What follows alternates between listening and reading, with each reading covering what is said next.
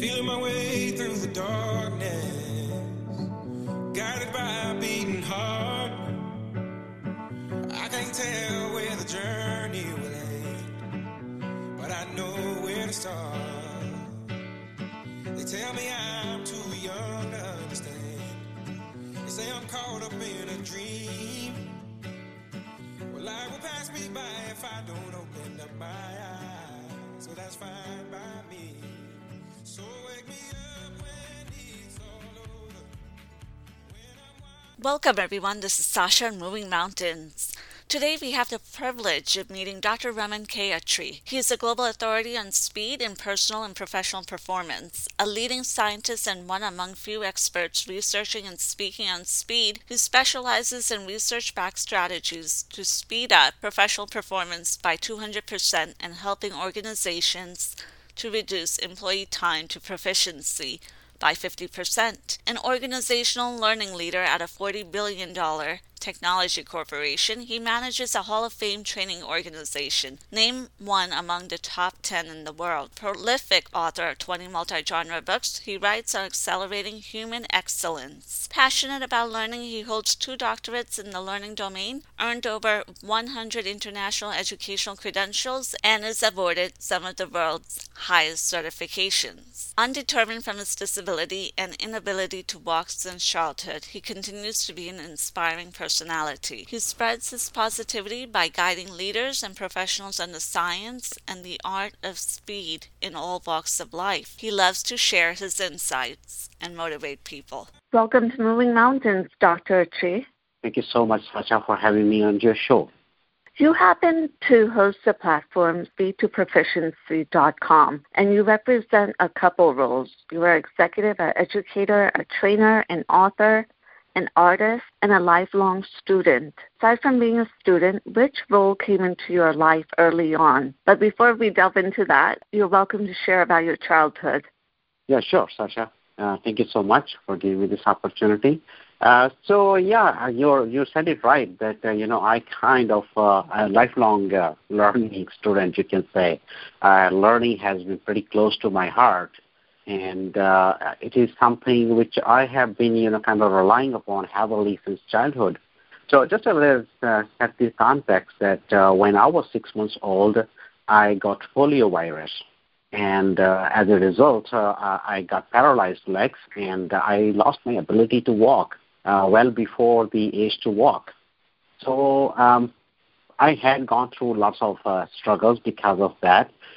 Fundamentally, also, there was some risk for me getting some good education out there. And other social challenges were there compared to, having my friends or not, or social circle were very limited. So all those experiences basically led me with the only choice which I could do at that point of time, because my immobility basically didn't give me any other choice. So all I had to do was to sit on the chair, hold a book, and start reading. So you can say pretty much I was a self-learner from the childhood. And once I started loving those books, and then I explored the entire journey of learning. And I thought, this is the area where I want to specialize. And that's how I kind of being now a learning leader. Around what age did you come to realize that your parameters of existence differed than the children around you? So I think I never knew that what happened to me, because by the time I became conscious about what happened to me, it has already happened. So I originally thought that maybe that's the way I was born. But the thing started becoming a little worse when I began to go to school.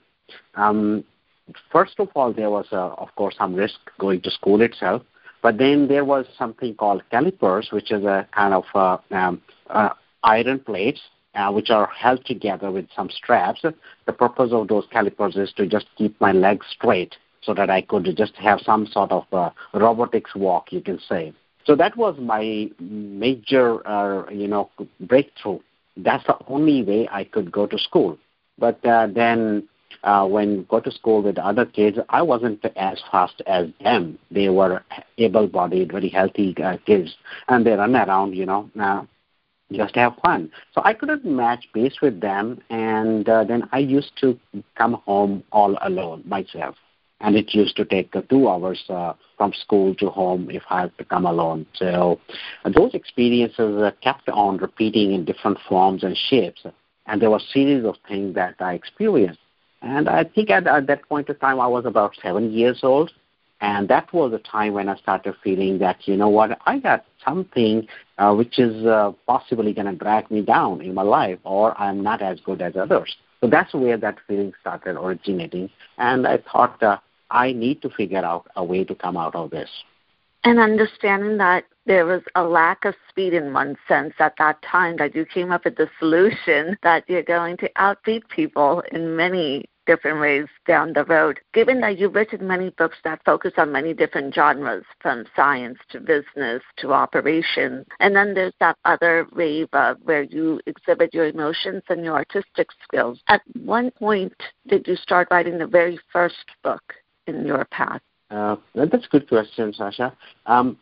I think my book writing journey started pretty early, and so I need to set the context here. So first I started reading the books, and as I started loving the books, in fact, I put my hand on any book, whatever was available, whether it was Dale Carnegie's book or whether arts or poetry. I even read palmistry, and then I went on to read physics and all those complex subjects. So what happened is that part of the reading, because I was trying my best to learn better, and that was my also edge to learn faster than other, because I thought that's going to be my X factor. So I tried every book. So as a result, what has happened is that my own exposure to different kind of genres have increased, even during my high school. So in high school, then I started putting a little hands on writing poetry, and also I was engaged in doing some painting. I used to write some stories, some magazine articles, and things like that. So, but what happens in my proximity, I didn't have a whole lot of coaching or access to publishers. So those things did not get published then. Those were published several years later when I got all the resources, I got good connections. But I began my journey with the arts, but then eventually ended up in science and leadership and other domains as well. In your professional opinion, how would you define learning? It's very difficult because learning, the way I see, is the foundational trait of human existence. This is the only thing which every one of us can do, and this is the only thing we do better than any other species. We learn. And the learning starts in our way of behavior. We learn things by observing. We learn in our social circle. So learning is basically picking up the patterns, what you observe, what you hear, and then you figure out that, okay, there is something behind this. So your curiosity to find a little bit more is what I think is learning, whether that learning is art, science, or any other subject. Trying to find something better, something more, to fulfill your desire to know more is learning from my angle. You're also an educator, and from your experiences when you're delivering talks and classes before large audiences, what are the qualities of the most effective students that go on to attain success? Good question, Sasha. I have personally gone through that journey myself before being an educator. So it took me a long while to understand that what kind of traits are going to be really useful and workable in professional settings.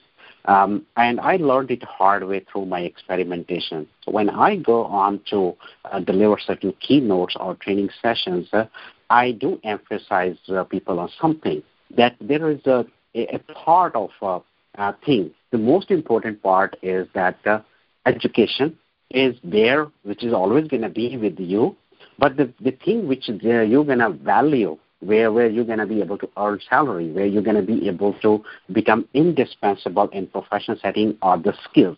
So you need to focus not just on content, that you need to remember something, memory-based content or topic-based curriculum. The most important piece is how do you learn something which is doable, which you can work in form of a skill. So my focus most of the time have been teaching students that shift your focus away from absorbing the content to deliver a skill, because skill is what is going to convert into performance once you go into the job. But that the thought process doesn't come very easily, because our education system, whichever country it is, it's very content-focused, very topic-focused. But what today's students need is they need more thinking-focused and more skill-focused learning.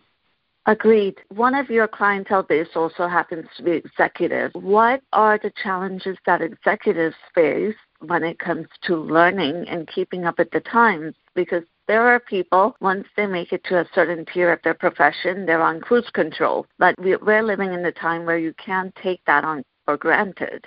I think at the executive level, the education we're talking about and the learning they need to do is entirely different. I think the biggest value at executive level is your ability to think on your feet. And that doesn't come through any training, frankly. That comes through our years of failures and years of successes, years of experimentation. We learn by doing the things, and many times we do wrong and we learn from it. So that thinking-based skill set, what executives need, that's a completely different set of skill set. And my biggest challenge has been teaching executives how they can acquire that. Because part of that thinking process is also speed. These days, the executives don't have time. They don't have time to even absorb a new content, and they certainly do not have time to learn new skills. All they need is they're going to need to master something very quickly. And our recommendations to executives have been that things are going to evolve. Things are going to keep changing in the business. But when we focus on principle-based thinking means the certain principles, the way you should approach the problem, those are universally true everywhere, and those have been universally true ever since those have been evolved in sciences or arts. So focus on building your foundational principle or concept-based skills, then it's going to take you a long way, no matter what kind of situation you're going to run into. So that's a pretty challenging field, by the way.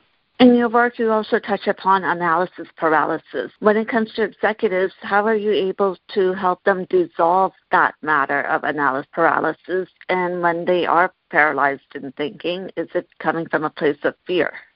That's correct.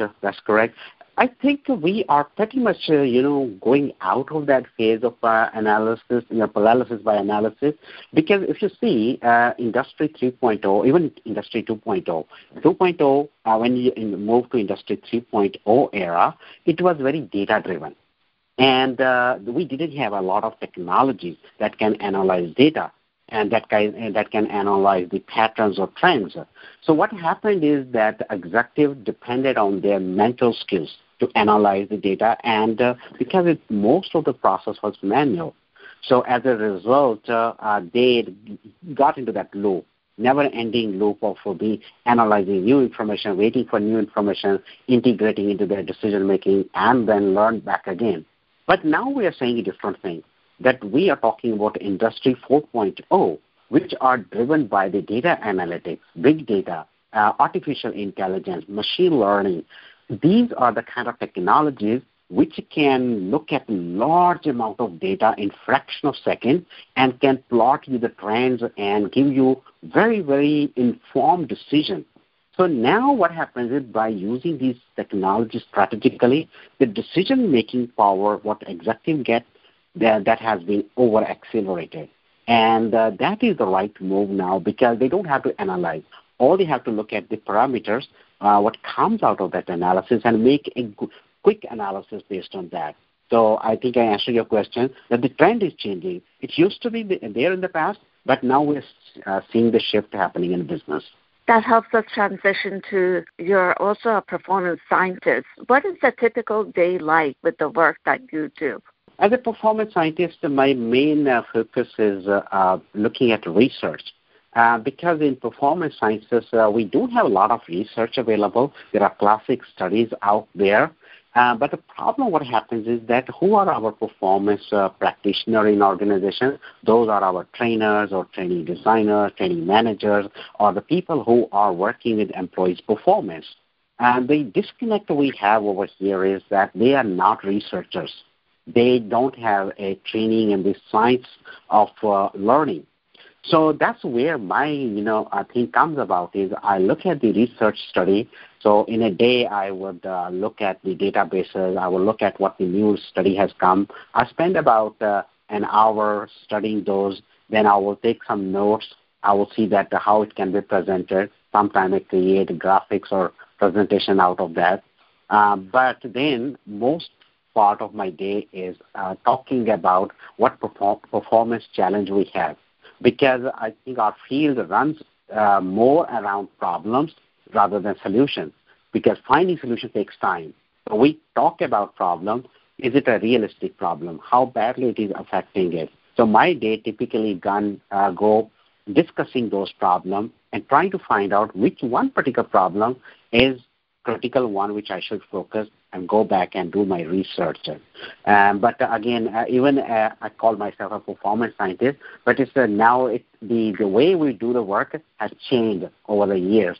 We have more conversation-oriented interactions rather than sitting in front of computer and digging through the piles of data. It's all about understanding, talking to people, figuring out what kind of challenge they are facing. So that's how my typical day will go.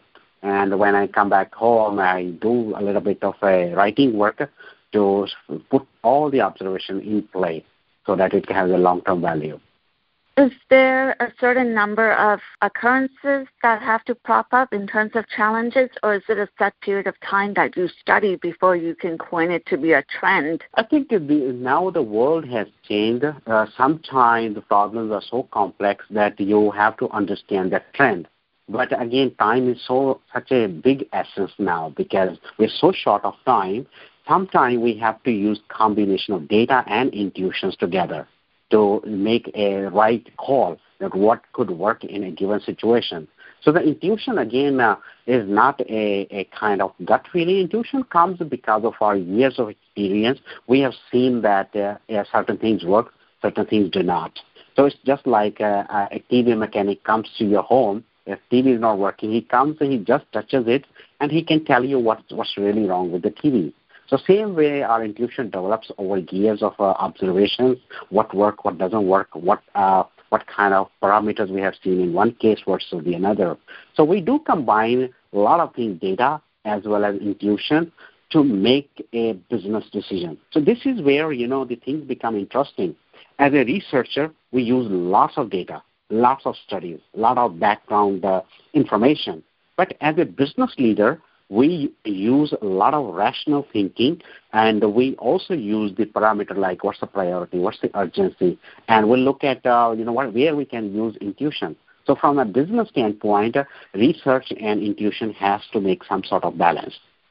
One of the foundations on your platform is learning. How would you accelerate the learning process? Because you do host over 100 credentials, and how were you able to acquire these credentials while coexisting with time and taking care of yourself? Okay, yeah, that could be challenging for some. Sasha, thank you so much for asking that question. I think I had some advantage back then when I started my learning journey. As I said, I didn't have enough mobility, so more or less I didn't have a lot of social distractions. So I could actually sit and focus, because if I don't do, I had nothing else to do. And back there in my days, we didn't have anything called internet, computer, or those kind of technologies. The only thing I had was books. But then over the time, I became pretty good with grasping the concepts. So what I realized is that as I was progressing, that our schools did not teach us the right way to learn. The reason for that one I understood later in my life is that the teachers who teaches us, they have never experimented that rigorously on their own learning path. They are content expert. They know the content, but they cannot teach you how to learn that content or the subject quickly or thoroughly. And I think they have their own challenges too.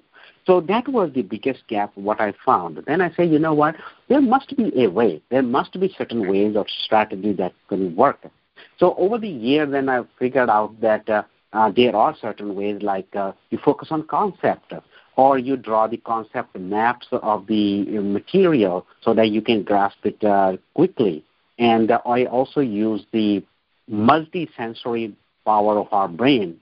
When you learn something in 3-4 different channels, like you use audio, you use visual, you use textual, all together, then what happens is brain encodes that information quickly, and it retains there for a longer time. So that was the one trick I used, because of which I could understand the information quickly, and I could actually start lots of different streams. There is another piece I also used to try was, and there is a misconception about focus also. That I realized very early in my high school. Typically, we force people, okay, you're going to focus, you're going to sit for hours and hours, and you're going to focus on this thing, and you're going to finish it. I think that was old school thought process of focus. Now, in today's world, there are so many distractions. We can't really sit down for that many hours continuously to focus. So I figured out a technique, what I call threading. Threading is where you can start several threads of work in parallel, but you can leave any thread at any point of time. Just note down where did you leave it. You can switch over to the next thread. You go on, accomplish something a little bit more, but don't try to accomplish everything in one go in a small piece. Then you can switch on back to the thread you have left. So when you continue your work in form of threads, in the beginning you will feel you got 10 different things to do. And you might feel that you are unproductive. But as the time progresses, all those threads will be close to completion. And then one after the another, you will start completing and you will come across very productive. So these kind of techniques, how to learn effectively, how to learn better, unfortunately, nobody teaches us in school, college, or university. And people struggle and they learn from their own struggles. So, but I think I mastered that art, and that's how I kind of ended up earning so many credentials. And probably I was more comfortable doing it. It seems like my thing now. What is the latest credential that you've acquired? My latest one is doctorate. I did my doctorate from Australia in learning and performance. So I think that's the highest one. I don't intend to go anything beyond that. So that's a pitum, I would say. Even though you said you don't intend on going beyond that, is it possible that you may come up with the highest credential out there that other people will aspire to achieve? Actually, I did two doctorates already.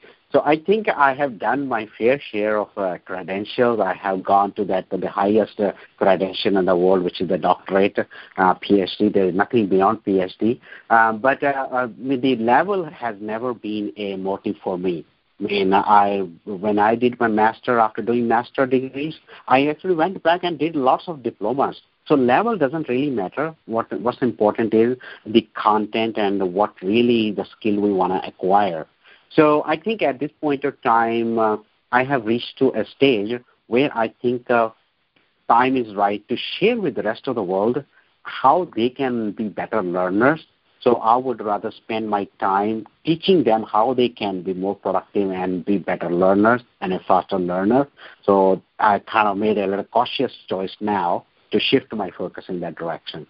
Most of the books that you've written in the business genre focus on the performance enhancement strategies. There's focus on time efficiency, quality management. Your latest book is Speed Matters. What made you come up with and create another manual that focuses on speed when speed has been the underlying theme throughout the decades? That's a good question, Sasha. You're right. In fact, every book I wrote, you would find the word accelerate or speed up in some form, either in the title or subtitle, because that's my main focus. I write the books with the skill set which help people speed up. But then recent pandemic has shifted a lot of dynamics in the market. In fact, we have seen that lots of business leaders, business owners, and organizations, they struggle. There are some instances that employees even struggle to learn those simple technologies like Zoom. Many of the guys, when the pandemic started, they didn't know how to use those kind of software. Those are pretty simple ones. So similarly, they have even bigger challenges. Many of the organizations have lost their market share. Some of them couldn't really deliver to the customer at the speed with which this pandemic hit us. So part of that one, what I realize is there are lots going on in the market. Number one is during the pandemic, we realized speed is very important. But unfortunately, business leaders or executives, they were never trained on speed, science of speed. And that was, people use this word accelerate. I mean, I think business leaders use this word too much. Accelerate this, accelerate digital transformation, accelerate skill. But the thing is, unless you quantifiably cut the time out of equation, unless you quantifiably speed the things up and you save the time, you do not accelerate. So the word accelerate has become too generic in conversation that it has lost its meaning. So I thought that we need to educate our leaders how to bring that culture and language of speed in their context, because once the pandemic is over, during the post-COVID recoveries, most of the business leaders are going to need this skill. They need to come up to speed very quickly. They need to bring their speed up to a certain level of skill set very, very quickly if they are to compete in the market. So from that perspective, I put together this book called Speed Matters. I said speed is going to matter during pandemic. It's going to matter a lot after pandemic. And I took this charge of educating the business leaders and executives with that kind of thought process. So that's why I specifically wrote this title, Speed Matters. Dr. Attri, you are also a parent. As a parent, what do you teach your children about speed? Because oftentimes while growing up, we've heard haste is waste. So how our children are able to distinguish proficiency versus haste? Very good question. I think that is a very fuzzy area at this point of time. But also at the same time, there is a speed that comes when you pushes for quicker completion of task. When leaders or parents, they push their kids to do something very fast. That is a mad rush. That's not a true speed. It gives a short-term impression of speed.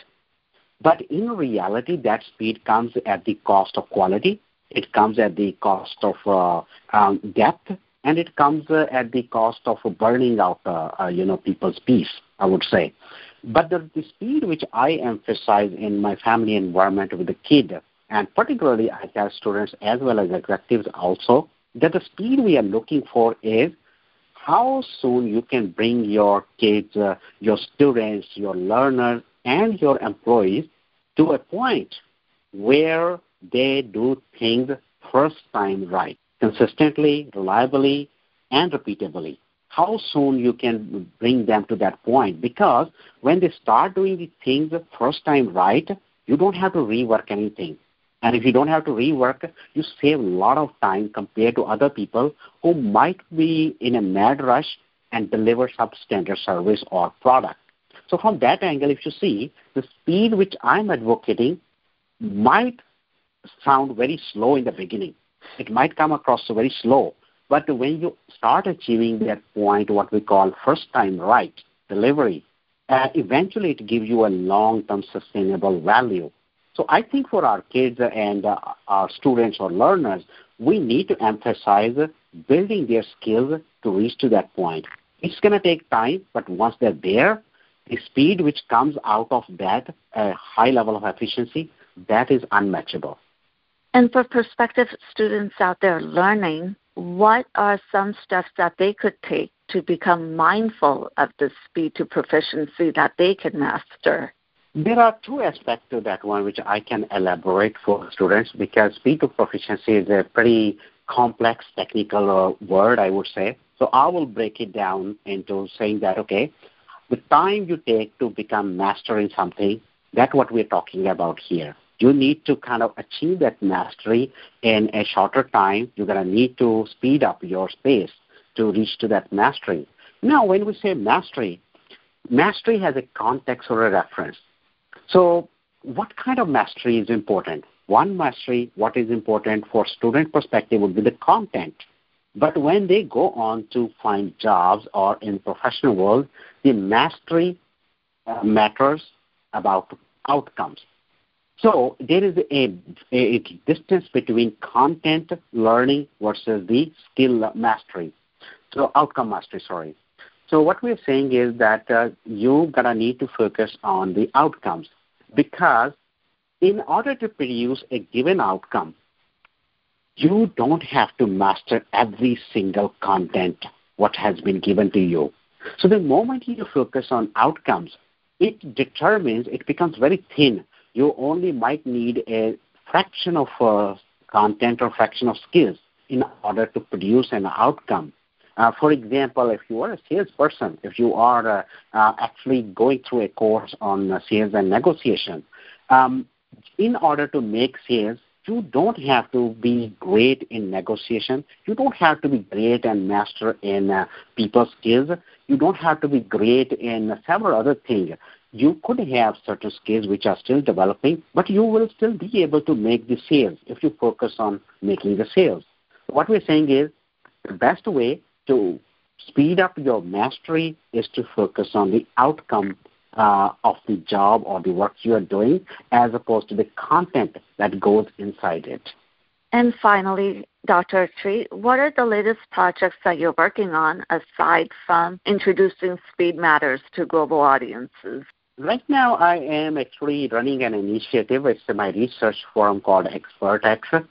So XpertX is, it's a forum which I instituted with the main goal that I wanted to help people, professionals, and executives and leaders to speed up their path to excellence.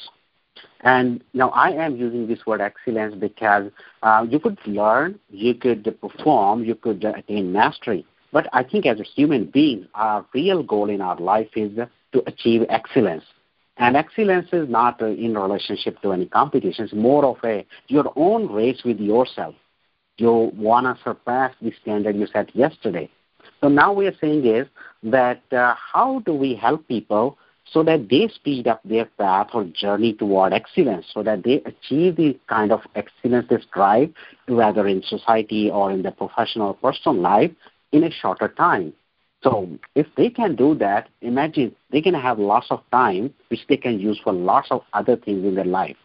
And that forum is focused on helping people out. So I'm putting a lot of videos, blogs, reports, and I'm going to run lots of seminars and conferences as well on this particular topic. So I'm kind of trying to convert it into a movement, I would say, so that people become more aware about accelerating their own excellence. If you had to dispense one action item for audience members to start working on their self-development, what would it be? I would stick to my last message. I would say that learning, if you master learning, if you master performance, or you master the skills, those are going to be stepping stone in your life. But that's not the end of it. I would say focus on striving the excellence, because the moment you focus on excellence, you focus on making yourself better compared to who you were yesterday. So it takes away the equation to compete with the external world. So when we focus on, we say, speed up the thing, many times people say we're talking about emphasizing about competition. No, we're emphasizing about competition with yourself and strive for excellence. That's our major goal as human beings. So that's what I would say, and that everyone should focus on. That will be my message. Dr. Attri, thank you for sharing your insights. You're welcome to let audiences know where they could reach you. Thank you so much, Sasha. It is my pleasure. So if audience would want to reach me, the best way would be to go to my website. It's my name, ramankatri.com. And it will lead them to the XpertX forum, which I was talking about earlier. That's the best way to reach. Otherwise, they can search me, Raman K. Attri, in any of the social media channels like LinkedIn, Facebook, or Twitter. Thank you very much. Thank you so much, Sasha. It's a pleasure being on your show.